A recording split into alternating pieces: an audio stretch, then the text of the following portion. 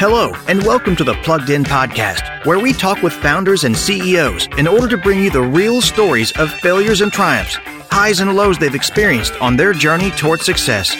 We will go in depth with our guests to give you insights into how they have taken an idea from concept to realization, making those first key hires to building the right team, scaling revenues, how they overcame obstacles, and much more as we learn how they achieved success. This is the podcast that you want to subscribe to if you want to learn how to succeed.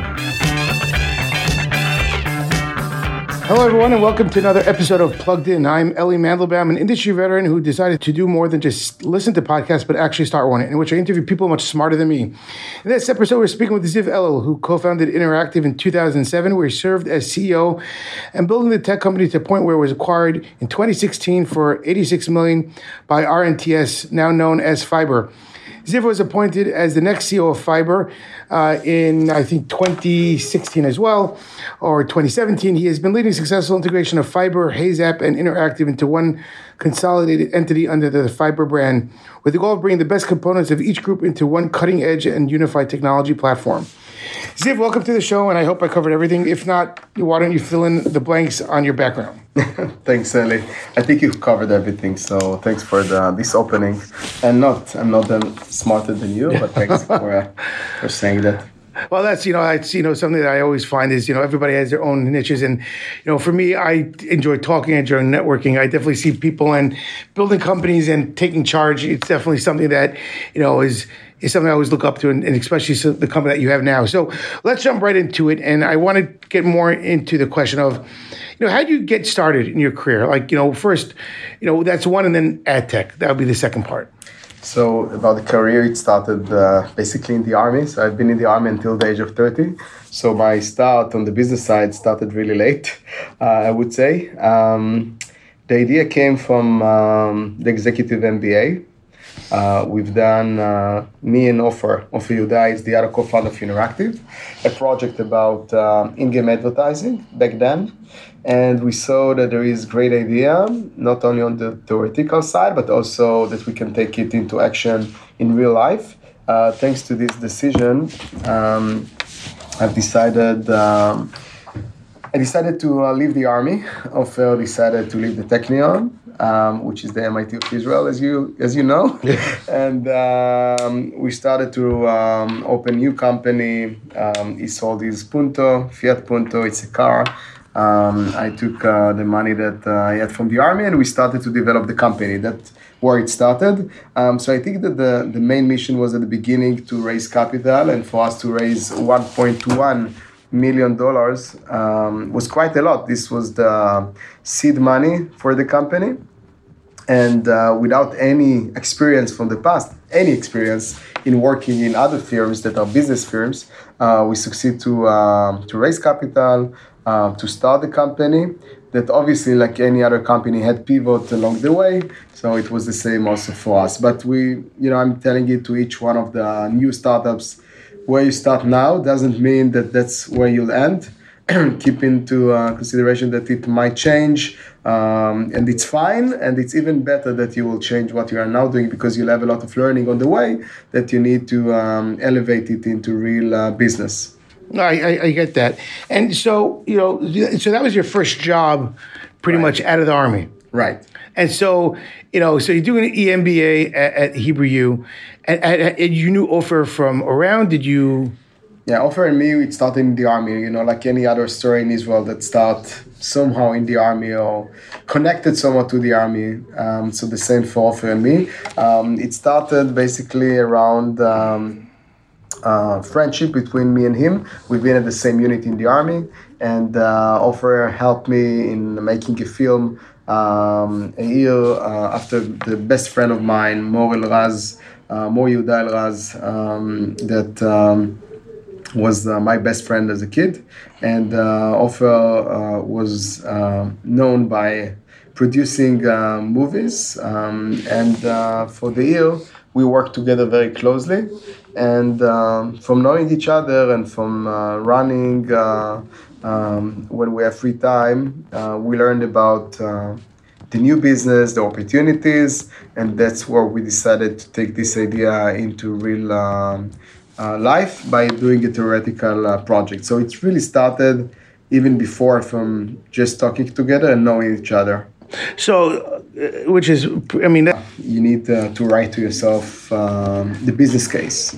And, it's very obvious, but you need to think together, what is the idea, what is the vision, what you can build, what is the market size for this idea, how it's going to be unique in the market, what will be the business model, who are the competition, how you are going to lead, what are the needs in order to run the company. So there is a list of things that you need to look at, like a real project. Once you have all of this in place, then you go to validate it in the market. That's what we had. We had the project.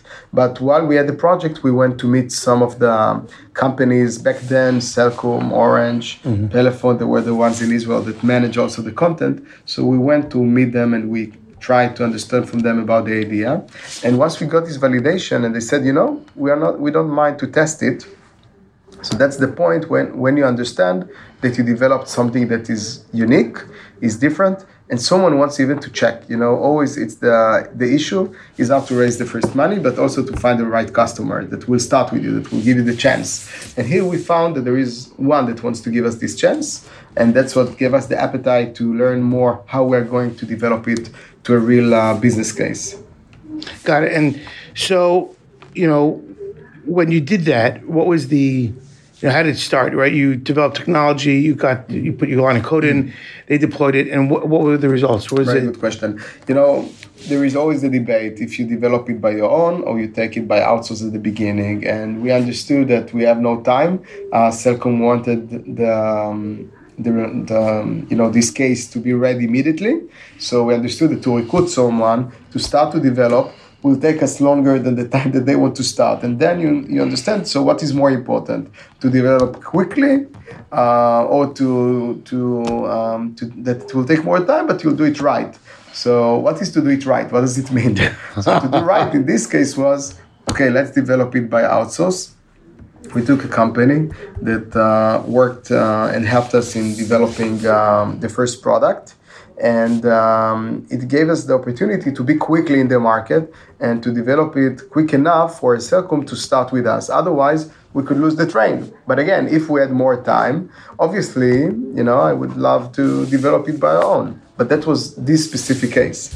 And if you ask me if I need to go back now in time, of course, we could do it differently. But I think it was the right thing to do back then to develop it by outsource companies. So once we developed it, we went to help not only with the tech side, they wanted us to bring some advertisers. So the first thing that we've done, we tried to get some help from agency side in Israel. And we found Gitam BBDO as one of the best candidates for us to do it because they were the advertisers of Cellcom back then. So they had good relations. Mm-hmm.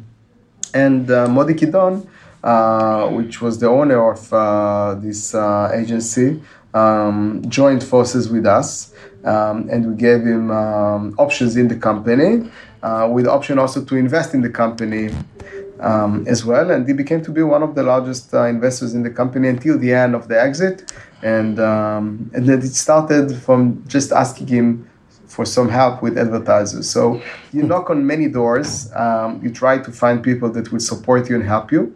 And it can be that people will help you without anything. There are ones that will help you for options for advisory board world. And there are ones that says, I'm going to be your investors. And obviously when I'm an investor, I'm already invested in the company. So you don't need to give me anything. It's my responsibility to help and to support you because I'm invested. So there are different models to be involved in the company. Interesting. So we're going to take a step back a second. And one of the things I like to ask is, what was the first job? I mean, or better, in the Army, since you were there for a while, right? What was it, 8 years, 10 years? The time in the Army was till the age of 30, so it was 12 years. 12 years, okay. So, the Army. Yeah. And I had also the option in my career to keep the development in the Army. So I could stay, and obviously until the age of 42. So I could be now retired, basically. I'm now 43 and a half. But still, you see, I'm working, so I'm not sure what was the right thing to do. So, I'm joking. Yeah. So, what did you learn from it that stayed with you? right? Something that, was, again, in general, people get the first job and, something there's always something you get from it. Mm-hmm. So from your Army time, right, what was it that you felt, and especially now since you're CEO, and did it prepare you for being a CEO? Very simple. Very simple. Okay. People are people. That's my methodology. So the Army, if you manage 110 people in the Army, what it gives you the opportunity to understand better how the mind of people is working. So people are the same all over the place, all over the globe. And once you succeed by understanding people and working with people, it's a tool for life. So if I'm taking something from the Army, it's that I'm learning to work with people. And I can tell that until today, it's something that I still believe in. And it's part of my personal DNA. Mm-hmm. That you have to trust people, you need to work good with people, and look now on Fiverr, the DNA of Fiverr. Look in the management, even the same management that was with me in Interactive is still in the company. Like, we are now 2.5 years after the acquisition. Mm-hmm. Tell me if you have comparison in the market for company that had acquisition, and all the management, 100% is still with you. No, correct. You won't find that. No, correct. Most of the people are like, okay, I have a year, 18 months, 24 months. They try to look for them. And they want to, they want to. I can understand where they come from. So I think at the end, it's all about people. So if the lesson that I took from the Army is people, and obviously the management style that you understand about yourself, what is your management style? So it's something that obviously the Army, because of the scale, it brings you to a place of understanding better what is your personal style in management. And you can learn from the mistake that you had as a manager in the Army. So it's to be a commander, it's also to be a manager. So if you take this set of tools, you can obviously leverage it once you start again. And yes, there were things that they changed when I understood that it's not in an army anymore. And you can just give, okay, this is the way, that's what you need to do, just go. It's not the same when it comes to the real life. Obviously, high tech. Ofer, the other co-founder, he was always balancing me with that and to give me the understanding that now it's different. And yes, the first year you understand, and then you adjust the way that you work to a different model, which is fine. That's the beauty in life, that you learn, you change, and you don't stick only to one thing. Were you? I would say, were you in the Army for so long? Did you think at some point in time, like, okay, I got to get my, did you think you were going to be a career Army guy? Did you think you wanted to, like, okay, I see all the guys that left with me in the Army, they're now starting companies, they're in companies, like, did you just say, okay, my time will come and that's that? Or did like the Interactive fall into your lap in a sense, right? Like, you had your MBA, you were doing, did it just like all of a sudden, okay, well, I'm just like toying around with the idea and, like, I'm just trying to get a better sense of that. I think at the end, it's put aside that I looked outside and I saw other companies that are successful or other people that had startup, and it helped in understanding the opportunity. But I think it's more about the personality. So if you are ambitious in your personality and you want to succeed and to lead and to grow, one of the best tips that I got from a good friend in the executive MBA was, Ziv, look on the commander of the commander of the commander in the Army. Ask yourself, one day, do you want to be in this position? Look at him, look on his role of responsibility, and ask yourself, do you want to be there? That's a very simple question. And that will help you to understand if this is the place for you to continue and to be ambitious to this direction, or you want to move on to do something different. And that was where I decided. It was 2 years before the decision that I want to look at this and I want to consider this opportunity and option. That was the place of making this decision. And it's thanks to this tip. It was a guy, CEO in the executive MBA that I consulted with. And it's the best tip that I could get ever. And I'm giving the same tip to others. Look, see if you want to be happy in this position and decide by that from the most senior role that you have in this organization. Good. Agreed. So, you were saying, pretty much, so Cellcom, you pretty much did a test with them, first client. You found advertisers through BBDO Israel, In fact, the CEO came on board as an investor And also board member. and a board member, which is in and of itself, it's pretty interesting. And you pitched him on this. Okay, Cellcom wanted to work with you. We need advertisers. Let's make a match. So Right. Pretty much it was just a pitch. Yes, but at pitch, I think that it's not the pitch. I think it's who are the people that bring you to meet him. I think that's all it's all about. At the end, the network effect is the one that really matters. So I think that one of the things that I learned in life that people are helping people, and they have, they have the reason they want to help and they want to support and they want you to succeed, because in life, it's like a circle. You never know when you'll need this person. So in Israel, it's one of the things that maybe making this startup nation so successful is because people are helping others without the ask of getting something. And real love means that you give without asking for something. And that's what you find a lot. And that's what I found with Ofer. We found many people that wanted to help us, wanted to support us, wanted us to meet others, and they introduced us to people that we, I can't imagine back then why they wanted to help, why they wanted to support. And I'm still in contact with most of them, which is amazing, to know that people really asking to help others. Yeah. And so, you raised your first round. I mean, how hard was it to raise it? I mean, did the Cellcom, the test went well? And did they up? Obviously, what you are now asking, Eli, is the source of most of the reasons when companies succeed or fail in raising capital. So, you need the right timing. You need also the belief of the other side in you, in the company, in the field. So you need this all to work together at the same time. I think we're lucky because we found people that had the trust in us and they wanted to invest in the company because of mainly the reason of, I think, our light in the eye that we were so, I'm looking back and I'm looking at myself today and Ofer that we are so excited because they see that you want to work from the soul, you want to succeed.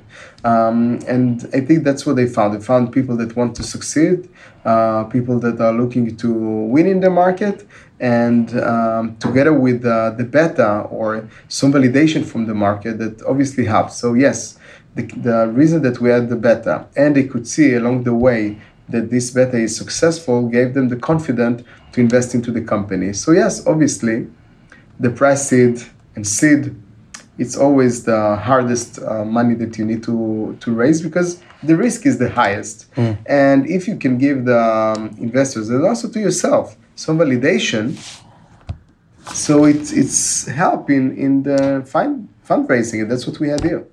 And did the investors play a key role? Did they guide you? Did you use them as a sounding board, or you just use them for money and just put them to the side?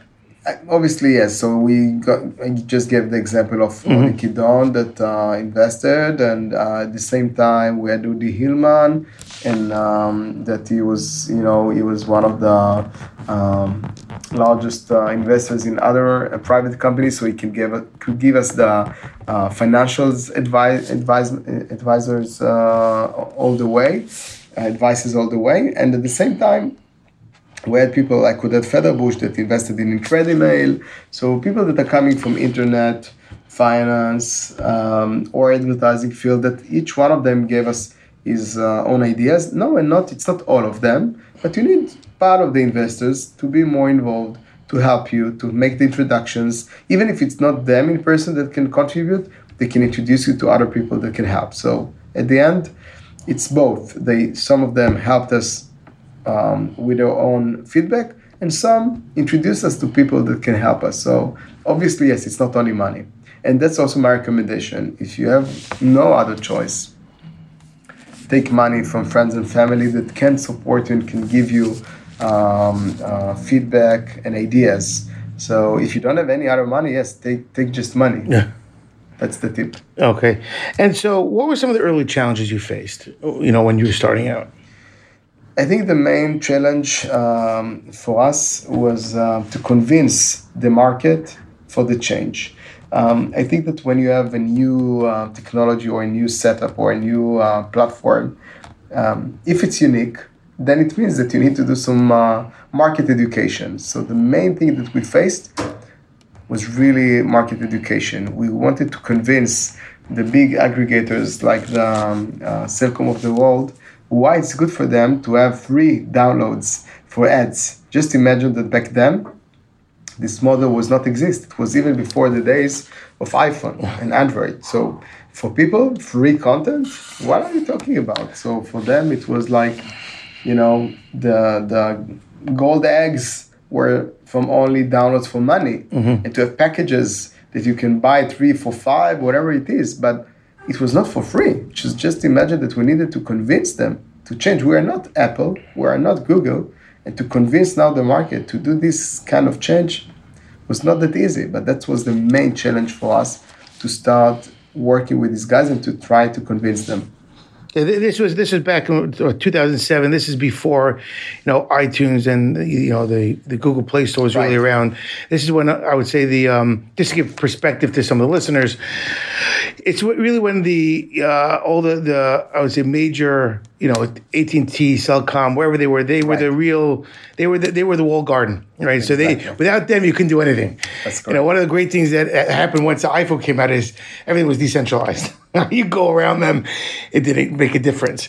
So what happened with that, right? So once you realized the iPhone came out and they built, how did you grow, or how did you adapt to that market change?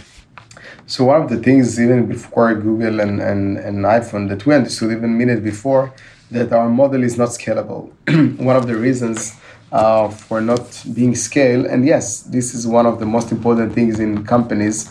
If you want a company to be a successful one, you need to build it towards scale. And we understood that this company can work in scale model due to the fact that we needed the approval of each one of the agencies and the advertisers per each one of the ads that you want to have inside games. So it was not a scalable model. Maybe it was a good model, but you can have at the same time a falafel shop, which is also a good business model, right? But you wanted to work on scale model, you wanted to have technology. And for that reason, we decided to pivot the company. And we went after the shareholders and we convinced them to get $100,000, which were the most expensive $100,000 I got ever in life. But it was the right thing for the company in order to develop the exchange piece of the company. Exchange means that we left the in-game model. We decided that we have now only scalable model. So in one end, we were connected to one side of the business, which were the publishers. On the other side of the publishers, we had the DSPs, which were the demand-side platforms. That is the evaluation of the agencies because these guys are working in scale. And we connected for the first company on the DSP side, it was Amobee. And we saw that the company is starting to scale. So each time that we added more supply and more DSPs that are connected, the company grew.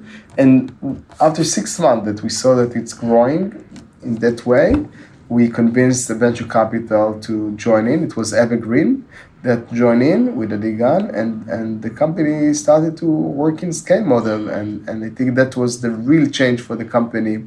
So yes, you need to pivot on the way. And in this case, together with the changes that we had in the market with Apple and Google development, for us, it really worked well. How nervous were you? I mean, it got to be like, you built something and then all of a sudden you realize, because this is entrepreneurs, like you were saying before, there is a point in time we're going to realize, okay, we got to change something up. Something's not scalable. That's a big issue. Yeah. So what was going through your mind? You and Ofer had to crap, with this, we have a bunch of investors. They like us. We're doing well. Yeah. But we know internally, it can't get to where we need to be. Right. So how did you come up also with the exchange piece? So it's a good question. And, even a minute before, I'll share with you that I'm now writing a book with two friends. And one of the chapters in the book is about the baby that you developed. And what you do with it, now that it's growing a bit and it needs to go to school, to university. So every founder has the same issue. The same, totally. And there are two options, there are people that They stick to the idea because it's their baby and they don't want to change anything and they want to keep things as is. And many people are giving them tips, but they say, no, it's not, you don't know, you're not in the market, you're not involved. So I think that you need to listen. And you asked me about the change. You need to listen. You need to listen to others. And you need to listen a lot. When I'm saying others, it can be the investors. Others can be the market, your partnerships. Mm-hmm. But the most important thing, you need to listen to yourself. And you need, after hearing from everyone and to be open to hear all the others, you need to listen to yourself. And this is something that once you learn to appreciate the fact that you are now inside a business, you are now leading something, that's the right timing for you to decide where to go and how to move forward. And that's what we had. We heard everyone. We understood that something here is different. We sat together for half day in one of the coffee shops in Ramat HaChayal, and we said, okay, from here, where we go? We took the 2-3 years before, and we said, okay, right, it was a time that we invested a lot in one thing. But let's take all the lessons that we had, and let's now take these ideas and let's elevate this into the real life that now we are going to face. And not what's going to happen now in the market, where in 2-3 years from today, the market is going to be. And that's the point when you decide what is the new direction. And it's a risk management that you need to take. But it's all about startups, right? You need to take risk. It starts from the idea of taking risks. And I think that was the point where we decided that we want to move on, to do a change, to take the risk, to do this change, to convince the investor that this is the right thing to do. But Eli, you never know. Let's put it as is. It can be at the same time an idea that could work well, you know? Correct. Well, but that's the taking risks. That's a challenge. That's exactly right. So but if you don't know to take risks, don't go to a startup. Well, let's live your life. Work in a bank. Work for others. Don't be a founder. Don't try to be one that is going to develop market by your own if you don't know how to take the risks.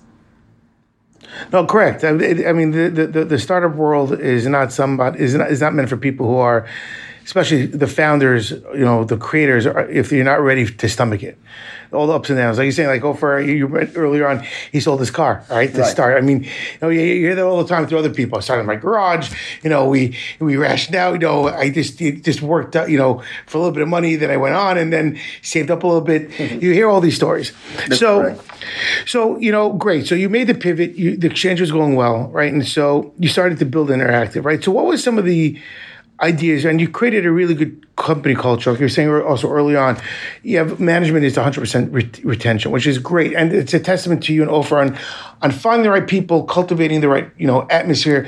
So, when you started hiring, how did you find the right people? And then on top of that is creating the company culture.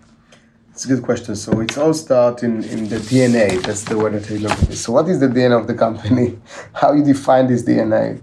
So I think it starts really early at the beginning of the company that, if you have the hunger to succeed and the hunger to lead the market, and as I mentioned, that to take the risks and to have the right people with you.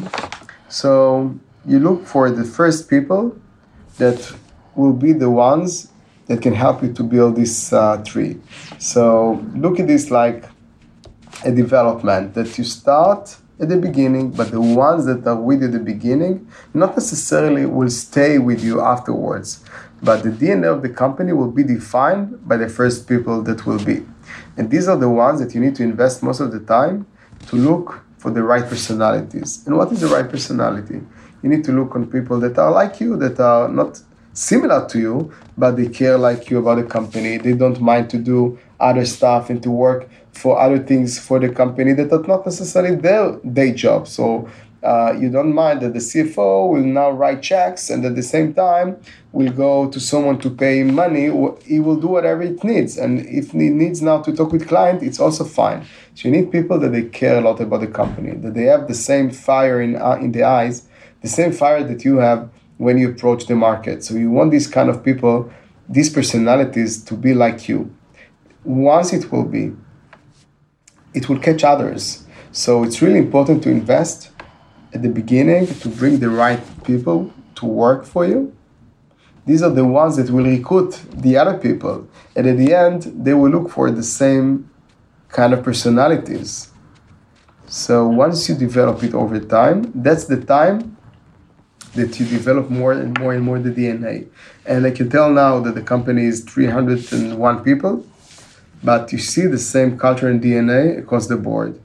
And did you find it more challenging when you were going from 30 to 50 or from 0 to 10? Or is it the same? Definitely. I think it's different. It's different way. And, there is a stage of the company when at the beginning you remember all the names of all the employees. Everyone are doing everything. And it's kind of things that, it exists and it happens. And it's fine that it is like that. But over time, obviously, when the company moves from 100 to 200, you don't remember all the names of all the employees. It's tough. But still, you create some common grounds of things that can be developed globally. I'll give you an example. We have happy hour every week on Thursday. So it's not happening only in Tel Aviv office. It happens all over the globe. Mm-hmm. So you have happy hour all over the place. Or the process to recruitment is similar all over the globe. Or when it comes to event, we have regional event. So each one is developing his own regional event globally. So you develop things that you do in low scale, now in high scale. For example, if in the past they could do every month all ends discussion with employees, so now I'm having it once in a quarter to all employees, but I'm doing for the leadership every month, for example. So the idea is to find or to define other ways that will help you to make the same ideas that you had before when you were small, to do it in big. And to take things that are successful in each one of the different offices and to adopt them into others and to all the groups. So the idea is to combine the local with the global and to take the benefit that you have different personalities and different cultures and to take the good from all. So it comes also with the DNA. It comes also for procedures. And once you use this in smart way, then you can really develop the company. I hear that.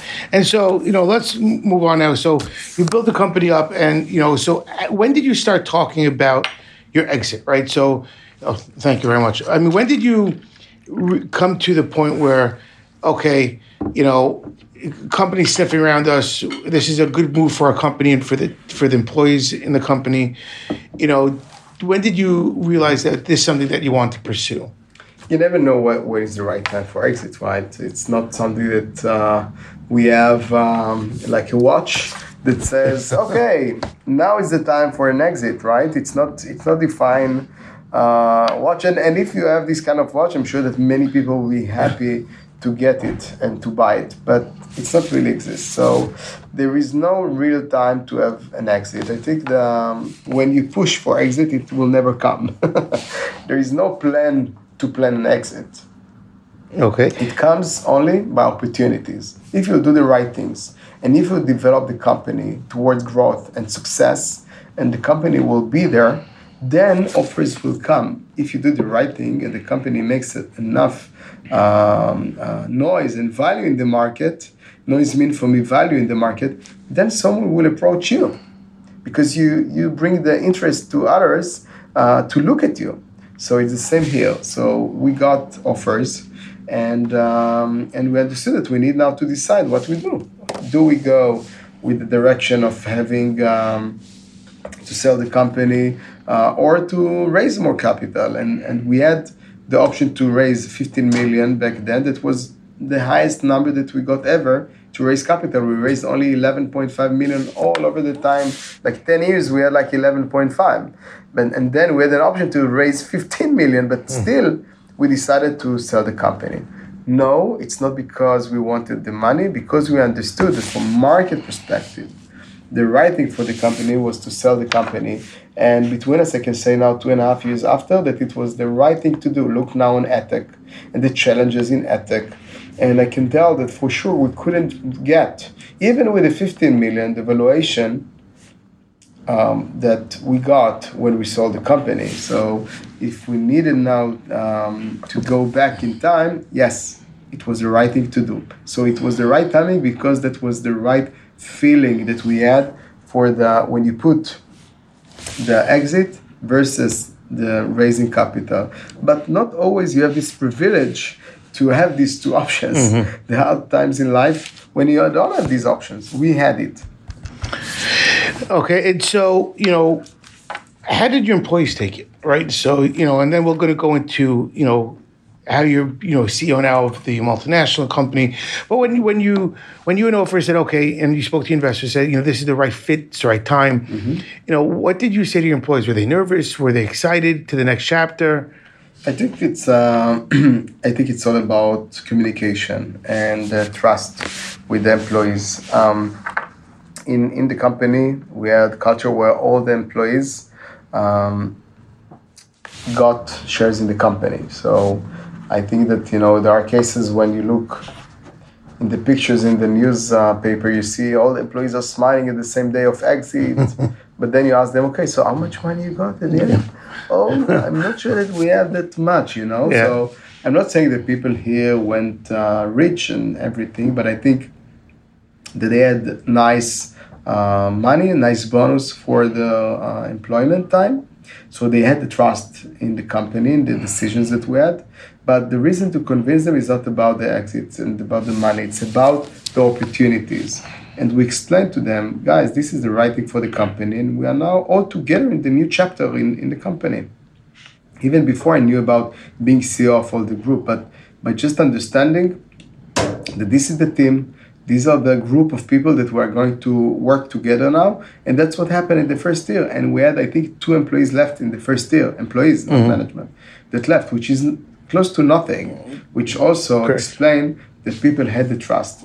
If they look on the past and they see what you've done and what you worked and how this company behaved with the employees, and we try to have in the exit model where the company is working still independently. So it's all about also the structure of the deal that I recommend always at the first deal, no matter which company, if you buy or you are now the company that's been acquired, at the first deal, try to be independent. Why? It helps everyone to understand the new culture, to adopt things easily and not in one day. And that's what we explained, that we have a deal where we have set of rules in the deal where the company is still independent. And yes, it worked really well, and that's why people had the trust. And so what are some of the challenges that you're facing now, as a CEO of a company in different, countries, more people now, you have over 300 people, communication, right? So you were saying that you do, instead of once a month, now you do once a quarter, where you have, an open session with them. Also, finding the right people, and also keeping the company culture, right? So those are all things that, you have to, amplify in a sense from what you did here to there, and you have to find. How are you doing that? Because it can't be easy. No, it's never easy, but if you want easy life, do something different. Don't go work in a public company listed and that has global offices. So look for something that is easy. But again, if you take the role, you need to understand the challenges. You need to mitigate the challenges. One of the things in working in a global company is to understand that there are different cultures and you need to respect the different cultures and to take the good from each one, as I said at the beginning. For example, if the Chinese, it's important for them in the new year, in January and February, to have a party or to have free time, so you need to give it to them. If for example, in the German culture, they look for more explanations when you have a decision, not only to get the bottom line of the decision, so give them the explanations and do it right. Also, when it comes to people, recruit where you have value. For example, if the best sales for the company are in the US, don't centralize the decisions to Tel Aviv when it comes to sales. For example, I want to recruit CRO in Israel where 65% of the employees and the potential revenues are in the US. It doesn't make any sense. So respect where it's good for the company and develop the company by that. You know, I saw a company that I respect a lot that now decided to have a CRO from Israel managing the global. I'm sure that it's good for the management. I'm not sure it's good for the people that are based in the US to know that the manager is based there. So I think that once you respect different cultures, you respect different kind of people and value that you can get from others, then it can work. And yes, we keep working on the communication and to improve it. And we do also a lot of external culture difference explanations internally. And no, it's not 100% there. And I won't lie to you. It's not that I'm now super happy that we are doing it perfectly fine. No, we are not. But we're still learning. I'm 1.5 years in the company and I'm still learning what is the right and the best way to manage it. In order to win and to succeed in the market, first you need the right team around you. Once you have the right team around you, management, leadership, then things will work. And you need this trust in order to succeed. Otherwise, it just will be tougher than before. And each time in the company, you need to have different maybe kind of people to support and help you. And it's not always the same like you had before. You know, I have a rule that, there are periods of times in the company when you need people that will help you. If look at this like a mountain, you need someone to help you to get to the mountain, and they can be behind you and to support you and to push you. Let's go there. Let's go together. And you need these kind of personalities. And there are times in the company where you need someone that has been in this mountain. He got already to the top, and he says, no, it's not right only to push. You need to go from this direction or that direction in order to get to the top. So you need people that are on the top and are taking you. It's a push and pull experience. You need people to pull you and not to push you in order to get to this top. So you need always to take into consideration these kind of things. But most important, Eli, the most important thing that you need is the faith. The faith in the success, the faith in you, the faith in the people in the company. If you don't have this faith, you will fail. You will fail because it will leave you alone in this situation. And I don't feel alone. Many CEOs are telling me, when you're at the top, you are alone. It's your decisions to be alone. We had last week mini alignment with all the management. After, every 6 months, we have like one day that is strategy, and we have, after 6 months, we go back, we saw what were the decisions, what are the new decisions that we need to take. It's like to check ourselves if what we've done is the right thing to do. It's like a sensitivity check. And we understood that we need to do some we need to invest in more areas, in different areas that we had before. But we looked at the situation together and we understood what are the things and the facts that needs to bring us into these decisions. And once you work together as a team, as a group, then it's powerful. If you want to succeed, you need this team with you. Otherwise, you are alone and you will feel alone. But it's your decision. And I have today in the company deputy CEO and COO that we work together for 5 years. And yes, I'm consulting with him every day. And we have the CFO and obviously Ofer that I mentioned. And all the other management that we work as a team, as a group. Interesting. Okay, so, we're going to wind down. We're already over 40 minutes. I'd like to keep it somewhat short. So these are more the... You asked the question. Yes. some of the more... what was the biggest mistake you made and how did you fix it? I had many mistakes. One that stands out that, again, no one's... And this is something the purpose of it is really to show, if you fail or you make a mistake, the worst thing you could just do is double down on it. Right. You gotta, take stock. Okay, say I screwed up, admit it, and then figure out a game plan to overcome it. Today it's very popular for CEOs to talk about failures and to learn from failures. It's not only in San Francisco. I think that as being Jew, I think we always we found ourselves as people that needs to say what is wrong, what is not correct, what is wrong, and always to challenge ourselves, which is a good thing, by the way, to be. And one of the things that I learned that at the beginning, as I won't go back that time, although I can say about the startup days, but even in Fiverr, when I started, one of the decisions were to move local, like to have teams of people on the sales side that will be local. Mm-hmm. And I ran after the decision of having people for China, not to manage the Chinese from Berlin, but to have people on the ground in China. And I've done it quickly. I asked, let's do it immediately.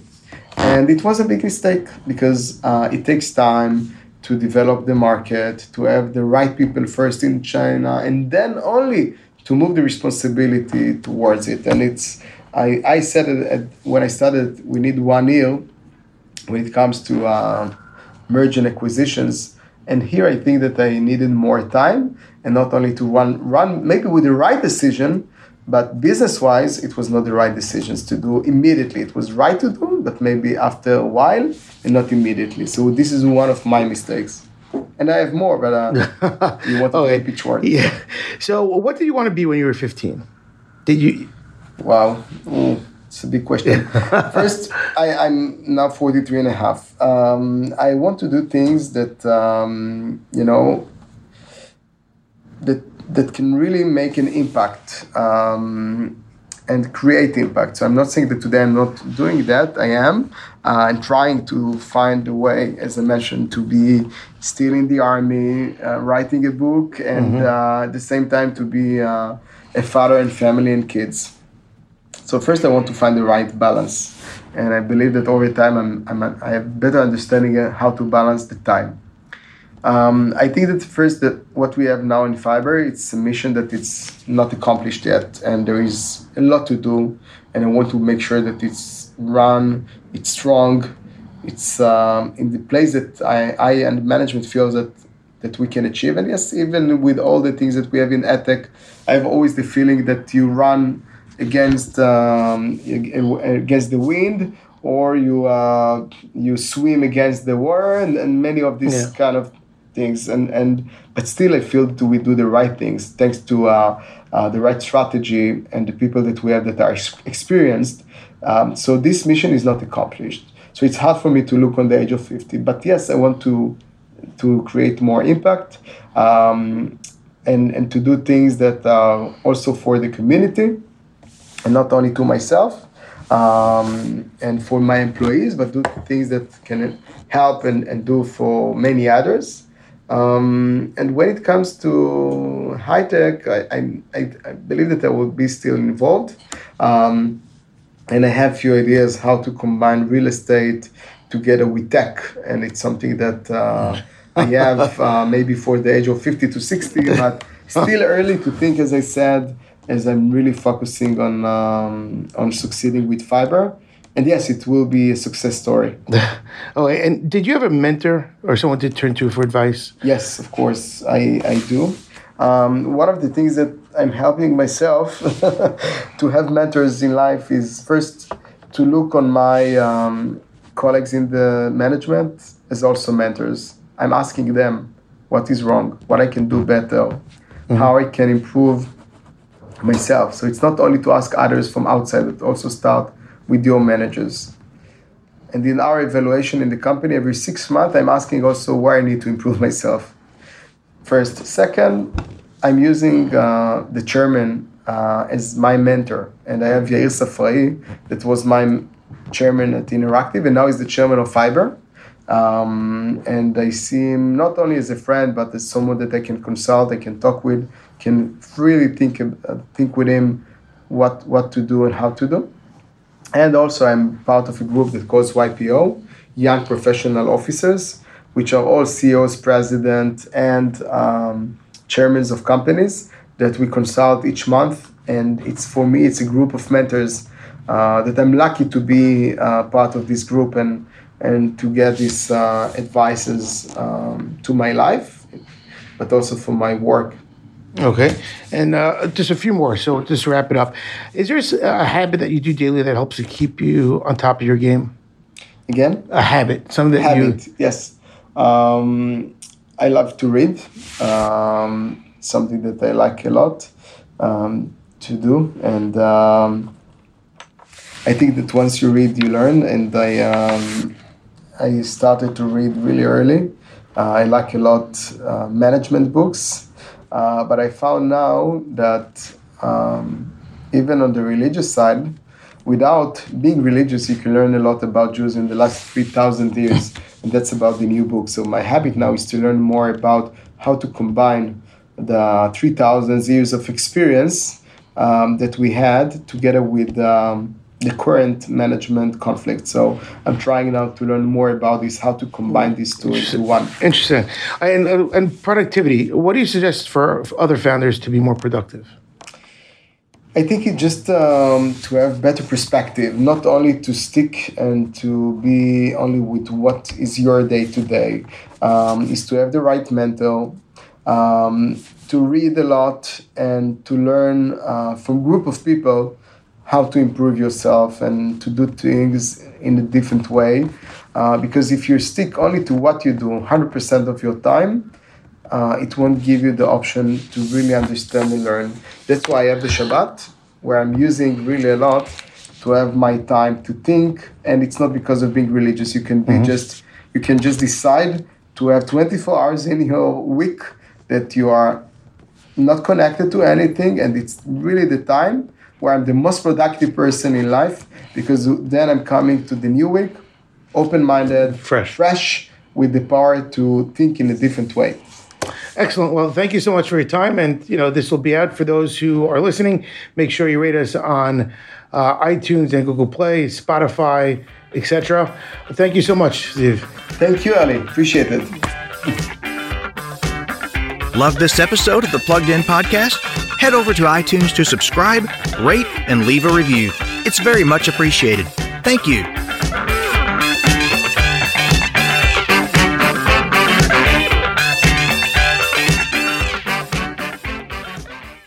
This podcast is a part of the C-Suite Radio Network. For more top business podcasts, visit c-suiteradio.com.